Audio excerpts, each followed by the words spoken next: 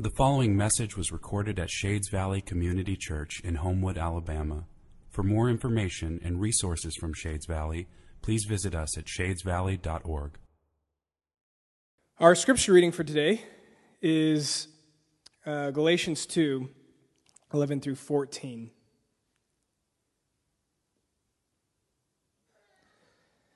Galatians 2, 11 through 14.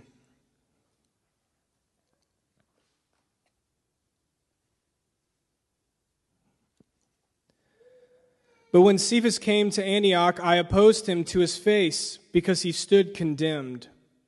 For before certain men came from James, he was eating with the Gentiles.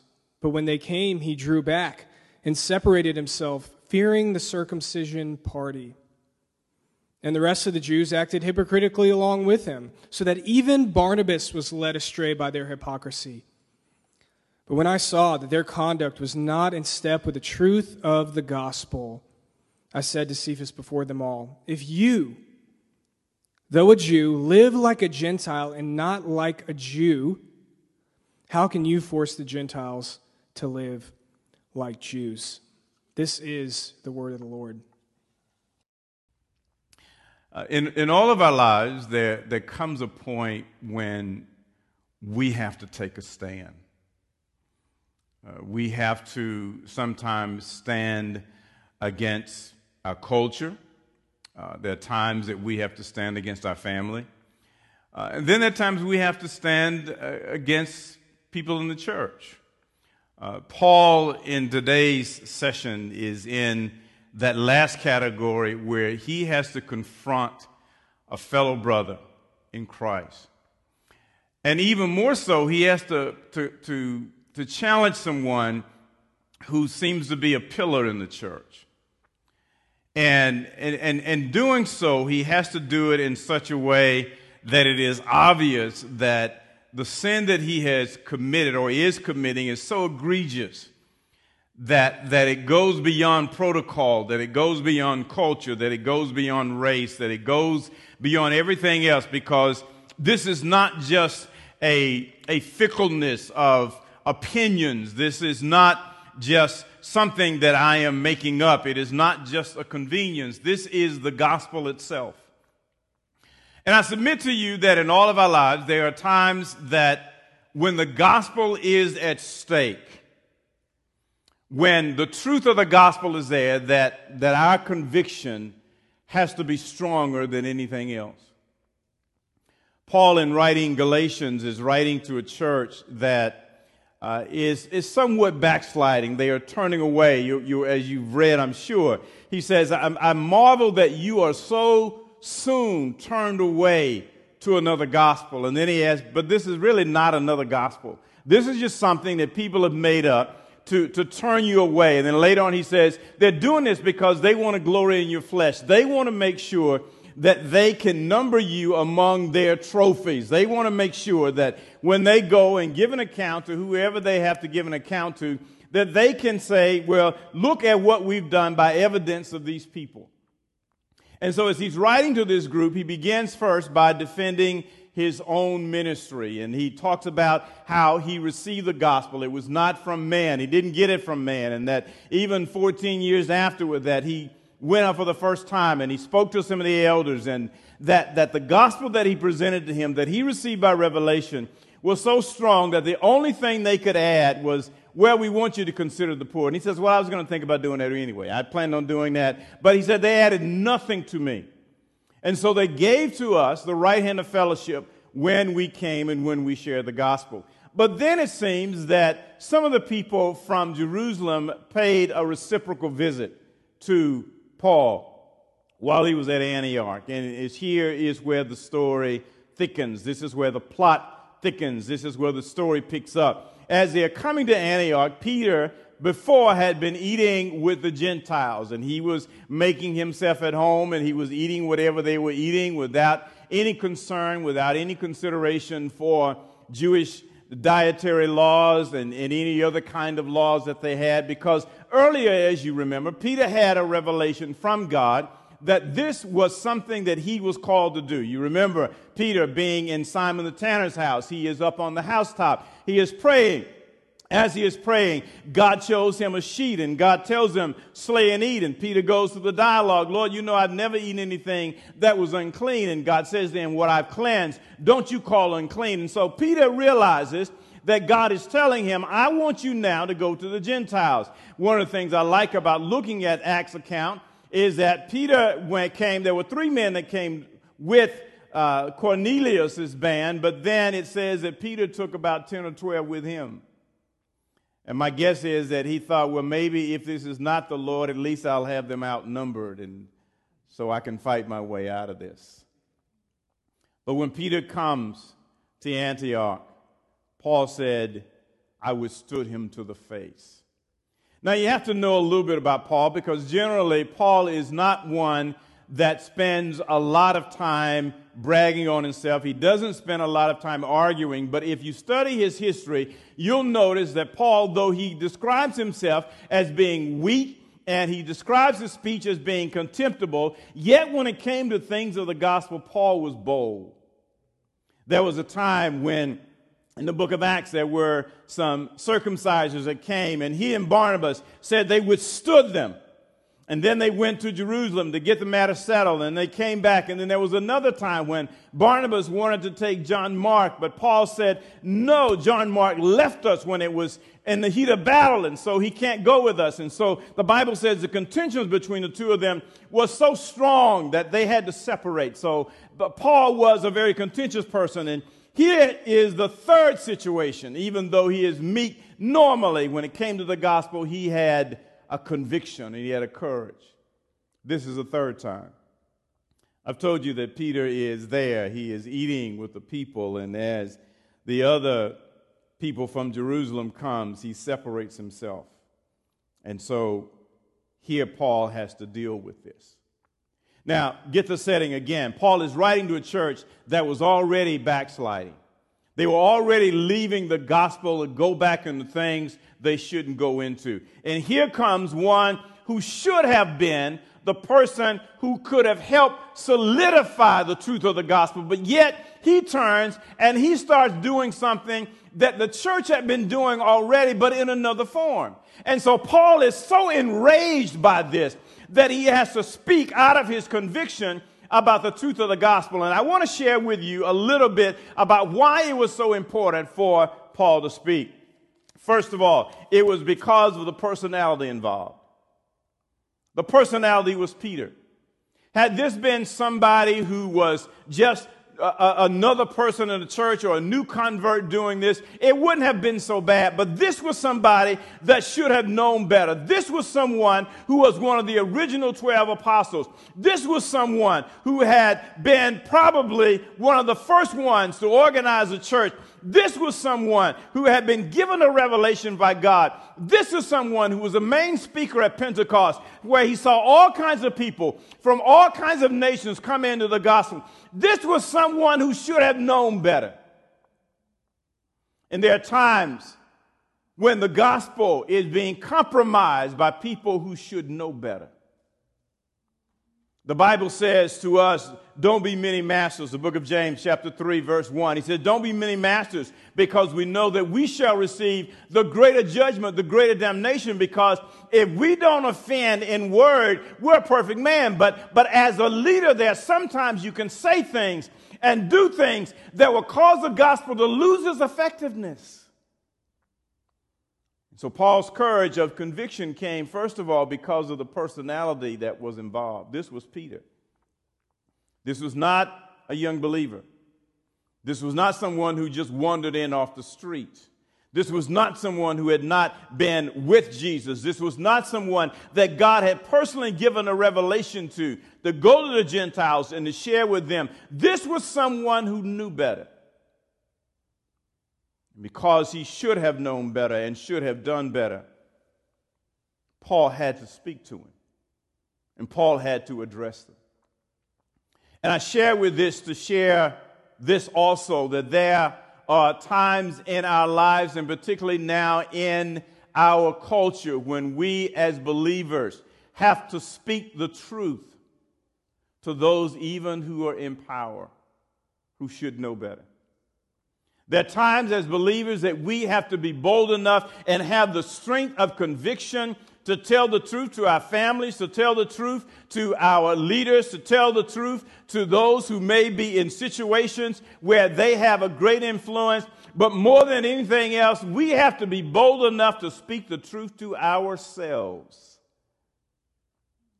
Because there are times that what we believe and what we do and what we practice is contrary to what God says.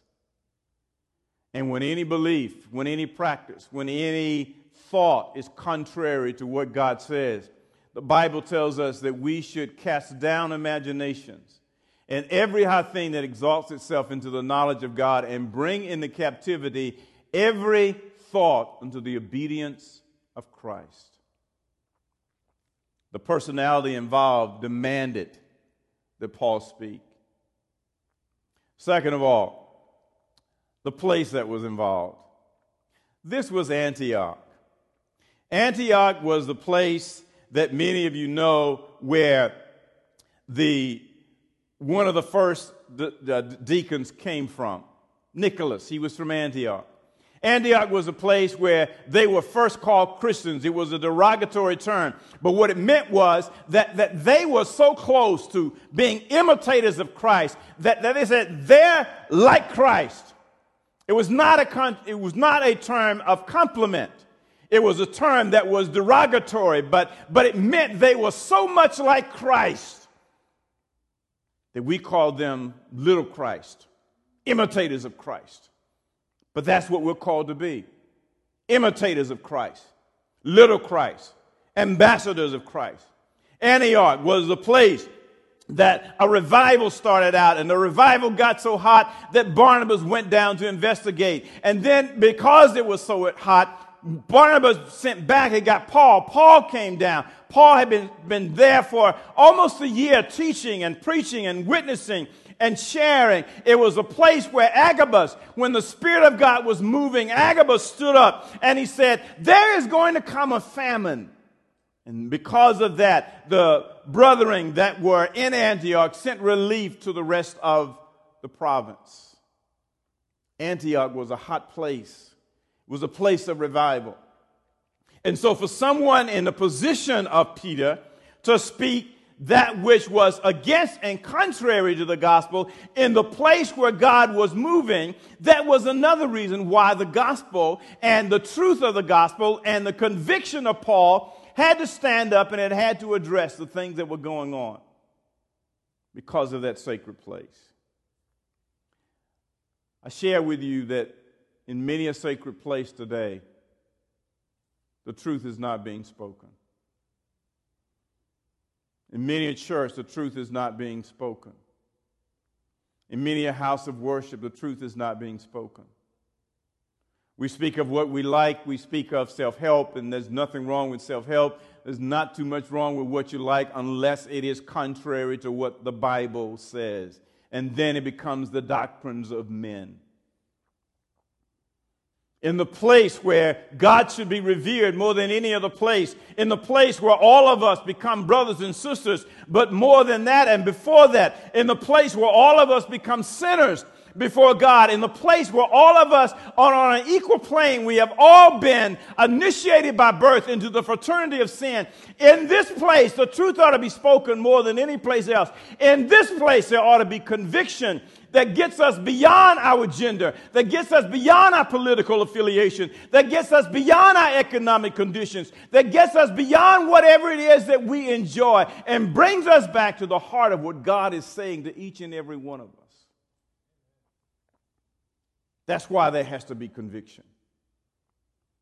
That's why even in our churches, we must speak what is truth in the sight of God, not what is convenient in the sight of men. That's why we must love His truth.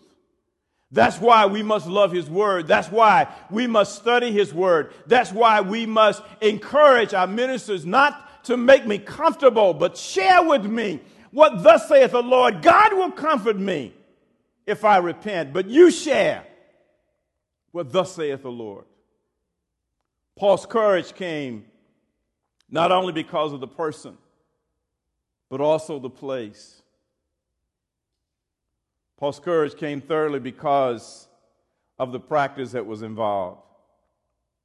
And in essence, what Peter was doing was caving in to cultural and racial prejudices. And in this environment where our nation seems to be more divided than I have seen in my years, there has to be the gospel that stands up and eliminates the practices of racial and sexual prejudice.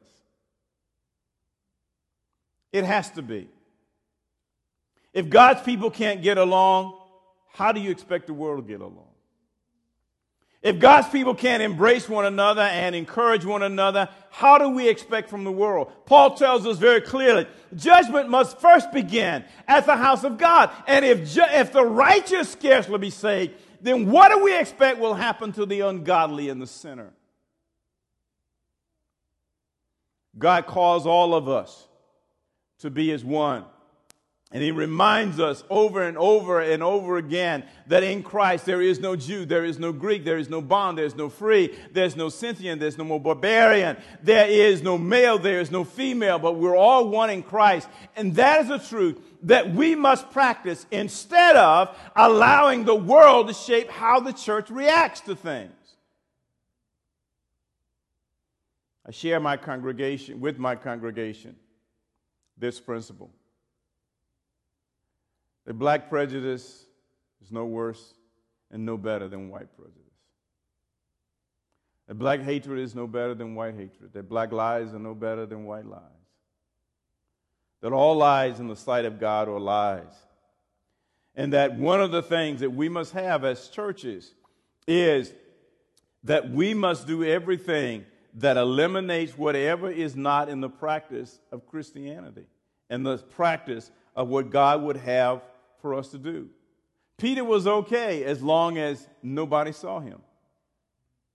Peter was okay as long as it didn't cost him any social standing, perhaps back in Jerusalem or perhaps in his own environment. Peter was okay as long as this was just something he could do on the side, make himself feel good, go back to Jerusalem, and still have his social standing. But there's sometimes, ladies and gentlemen, that God calls us to a conviction that is so much different than what we've ever seen or what we've ever experienced. I grew up in an environment where things were very, very segregated. I started in segregated schools. I drank from colored water fountains. I went to colored bathrooms. I remember not being able to go in places, having to go around to the side or go around back to be waited on. And because of that, when I became a believer at age 16, I was fairly angry. I was fairly angry because there were those that would come in my community and tell me about the gospel, but yet pick my pocket at the same time. And you can imagine all the things that were maybe going on in my mind, but the thing that God did in my life that made the difference is that the person that he sent to help me more in my Christian walk than anybody I'd known was a white man. It was a white man that I found out later in his life, actually after he had died, at one point in his life was just as angry as I was. But yet God saved him, God saved me, and he put us both together, and we grew together, and I learned so much from him to at the point that at the end of his life, he asked me to do his eulogy. I did his eulogy, and then I found out some things that I never could have imagined. And I never could have imagined them because the gospel that took place in his life transformed his life to such a degree that I never saw what had happened before he became a Christian. That's what the gospel is intended to do. It is intended to wipe away all the anger, as it did in my life. It is intended to wipe away all of the preconceived ideas. It is intended to wipe away all racial lines. It is intended to wash away everything that would keep us from being who God would have us to be, to him first, and then to each other. As I said, Peter was fine as long as nobody was watching. He was fine as long as nobody from Jerusalem came down who could cross-examine him for a second time and ask him, why are you eating among the Gentiles? Why are you lowering yourself to be among those heathenistic people, even though they have accepted Christ? The courage of conviction causes us to challenge practices that are not in line with God's word. I had to do that in my own life. I continually do it every day of my life, examining ideas, examining thoughts, examining cultural ideas, examining what people say, because everything that God calls us to do will in some way challenge some practice that we have been used to doing. It may have been a thought, it may be an assumption, it may be a practice, it may be an association. But the courage of conviction causes us to examine, what are we doing? Why are we doing this? Why are we holding people in bondage? Maybe if they've sinned against us, why are we still holding them in bondage? It causes us to examine our practice. And anytime God is taking over a life, He is going to begin by examining the practices, just as God did in Peter's life with the people coming down from Jerusalem. The courage of conviction will cause you to examine your practices. The courage of conviction, number 4, will cause you to examine the product that's coming out of your life. What's coming out of your life? Jesus makes it very clear to us that we will know who we are and what we are by the fruit that we bear. Not by who we associate with, not by who our pastor is, not by what church we go to, not what the political party is, not what our social economic condition is, not what educational level we have obtained, but what is our life producing? The product of what Peter was doing was producing a spiritual environment where there are those that have and those that don't, where those that are acceptable and those that are not, where those that are lovely to us and those that we despise. And if what we are doing is producing that product, then we have to have the courage of conviction enough to look at what we're doing and see that what we're doing is not producing the fruit that God said would come out of a life that He's in and that He is dealing with and that His Spirit is abiding by. What is our life producing? I have to examine myself as a pastor. As I told you, I've been pastoring now for going on 38 years, 32 at one place, actually 36 years, 32 at one place, 4 years in the previous place. And I have to look, what kind of people am I producing? What is my ministry producing? Am I producing a people that can go to college and yet defend their faith in the midst of heathenistic practices? Am I producing a people that can go out and go to other congregations and join there and be productive? Am I producing a people that can go out and make changes in the world without hatred, without violence, and without fear? Or am I producing a people that's only bold when they're with me? If I'm producing a people that's only bold when they're with me, I'm not producing disciples. Because God never called me to make disciples to me. God never called me to make disciples to Bethel Baptist Church. God never called me to make disciples of Baptists. Contrary to what people believe, the Bible does not say, repent and be Baptist and you will be saved. It says, repent and be baptized, and these signs shall follow them that believe. He says, by their fruit you will know them. Do men gather figs of trees that bear thistles? What does our life produce? Every now and then, we have to, in our own lives, be the fruit inspector. Nobody has to do it for us. Every now and then, we need to look back over our lives to see, what has my life produced? Has anyone come to Christ because of me?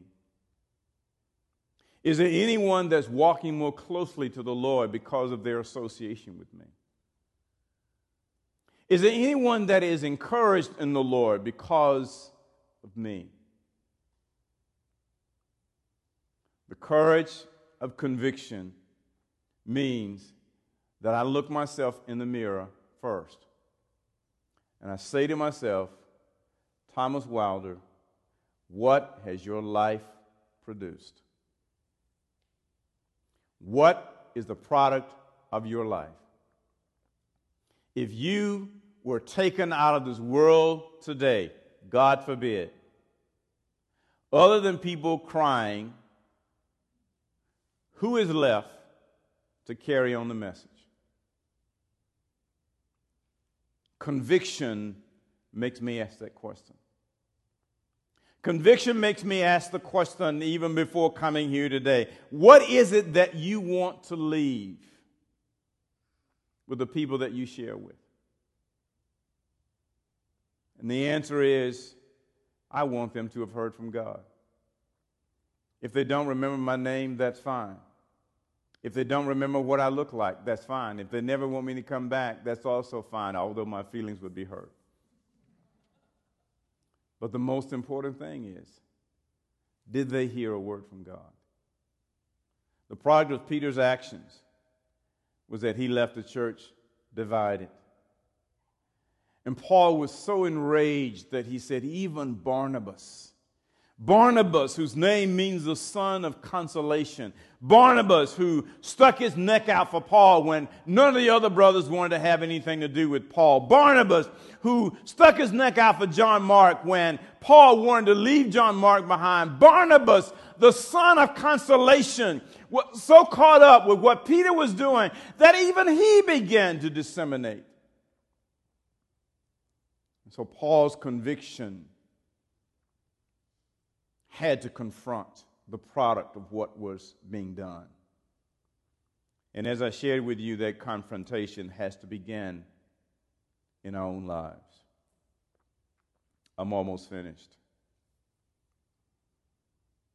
The fifth reason Paul had to confront and why his courage of conviction came was because of the principles that were involved. Not just the product, but the principle.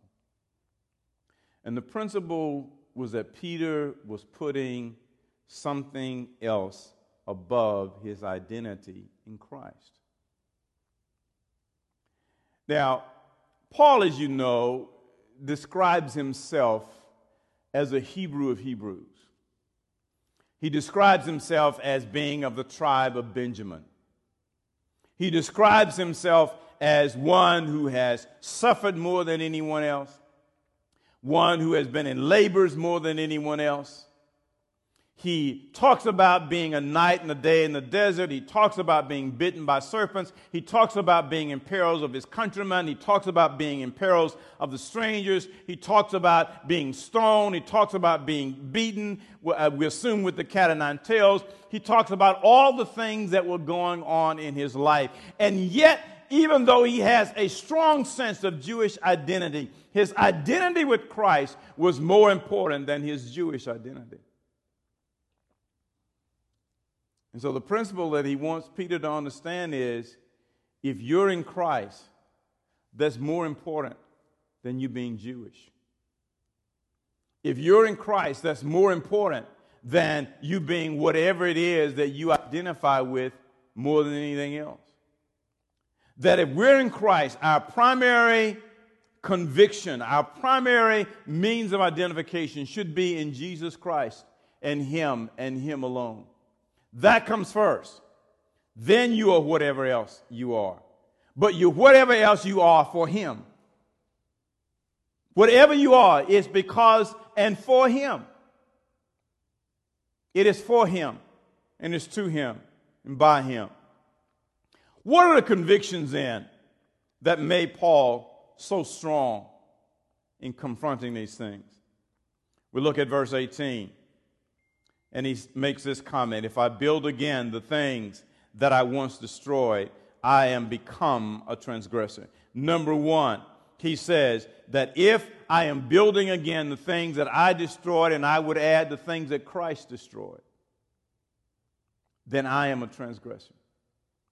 If I go back to anything else other than the cross of Calvary to find my identity, he says, then I am becoming a transgressor. I am going back into sin. If I am more convinced of my sexuality or my race or my ethnicity or whatever it is that I am, if that is more important to me than Christ, then I am going back into sin.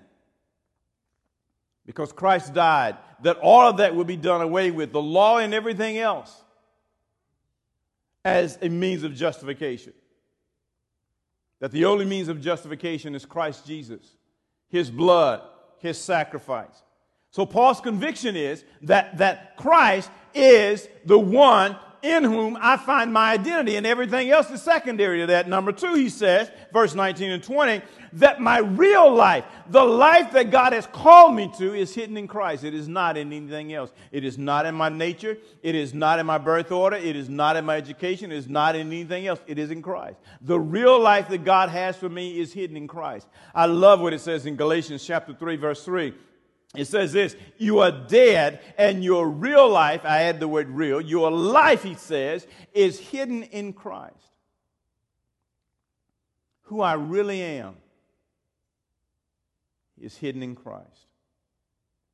And the only way I'm going to find who God really intended me to be is that I'm going to have to go in Christ. I'm going to have to pursue him, and I'm going to have to let him and allow him and yield to him as he shows me what he created me to be and who he created me to be. Everyone else that will define you according to your usefulness to them.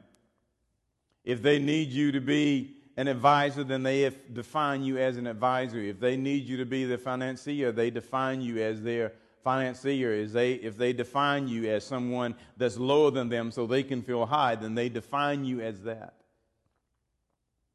It is only Christ that defines you as you were intended to be when he created you, when you were just a thought in your mom and daddy's mind. Only he knows what your real life is. Only he knows who you really are. And only he knows what you were intended to be, and only he can draw out of you and bring out of you and put you in circumstances where he begins to develop what he has put inside of you. Other than that, you'll never find out who you are. Because your real life, as Paul's real life, was hidden in Christ. Paul knew that. He had that conviction. And anything that interrupted him from pursuing Christ, he rebuked, he challenged. And he challenged publicly. Because his conviction was, my real life is in Christ. Not in the law, not in being a Jew, not in being a Pharisee, not in being anything else that I am. It is in being in Christ. The final point that he makes, verse 21. He says, now if I'm joining myself, if I am defining myself, if I am taking my pride, if I am taking my ability to sustain myself through any other means, I am really frustrating the gospel. I'm frustrating the grace of God. I'm setting the grace of God aside. Because grace is so complete that if you have to add anything else, you're frustrating it. You're frustrating the grace. Grace is complete in itself. Grace is self-sustained. It doesn't need your help.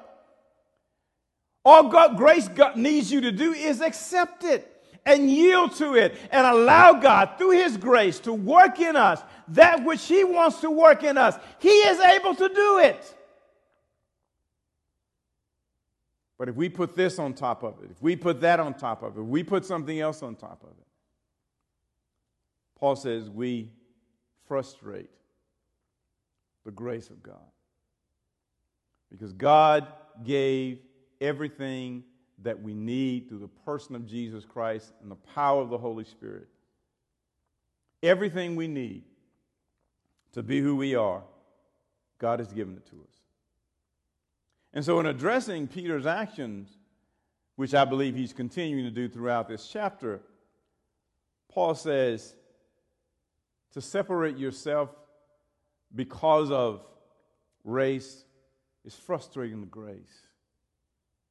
It's frustrating the grace of God. It's making God's grace look at you and say, how idiotic can you be? I am here, I am sufficient, I was sent from God to be what you need to be, and now you want to try to add something else and put it in my place, which can never, ever be what God intended it to be. No matter how Jewish you are, and no matter how whatever it is you are that you are, it never is enough to be what God has called us to be. Galatians chapter 3, verse 28, and Colossians 3:10, Paul summarizes all of what he has been saying to us. And he says, in Christ, there's a new man. This new man is created after knowledge, after the image of him that created him. And he says, in that new man, in that new creation, in that grace that God has given to us, there's neither Jew nor Greek, which means your racial differences don't matter. He says there's no circumcision nor uncircumcision, so your religious differences don't matter. He says there's neither barbarian or Scythian, so your cultural differences don't matter. He says there's neither bond nor free, so your economic differences don't matter. And then he adds there's neither male nor female, so your gender differences don't matter. The thing that matters to God is whether or not we are basing who we are and what we do on His grace and His word alone. And so as I prepare to take my seat, the final challenge I give to myself and I give to all of us is to have the courage of conviction to change whatever is not like God. Whether it is my thought, whether it is my attitude, whether it is my cultural practice, whether it is something that my family has been doing for years. If it's not like God, I challenge us to be as Paul, who even in the face of another brother who had been in the gospel longer than he had the conviction to challenge him. Because Paul's conviction in the gospel was stronger than anything else he could ever identify with. When we look at our Lord Jesus Christ, we see the same thing. He identified with Christ. He identified with God more than anything else. He identified with doing God's word and doing God's will more than anything else. There was a time when his mother and his brothers came to see him because they thought he had lost his mind. As the Bible says that they came to take him because they thought he was beside himself, as the King James says. And that's when Jesus said, when they told him, your mother and your brother are out, Jesus said, who are my mother? Or who is my mother? Who are my brethren? Those that do the will of God, those are my mothers. Those are my brothers. What was he doing? He was identifying his calling God as greater than his affiliation with his biological mother and his own brothers. That's where we need to be as churches. That's where we need to be as believers. That's where we need to be as nations. as a nation. That's what I believe God is calling for in this hour. People who have the courage of conviction, who will stand up to whatever it is that we must stand up against. First, our own selves. And say, according to the Word of God, this needs to stop. This thought pattern needs to stop. This conversation needs to stop. Because it is not producing the practices, the product, the principles that God would have for us to have.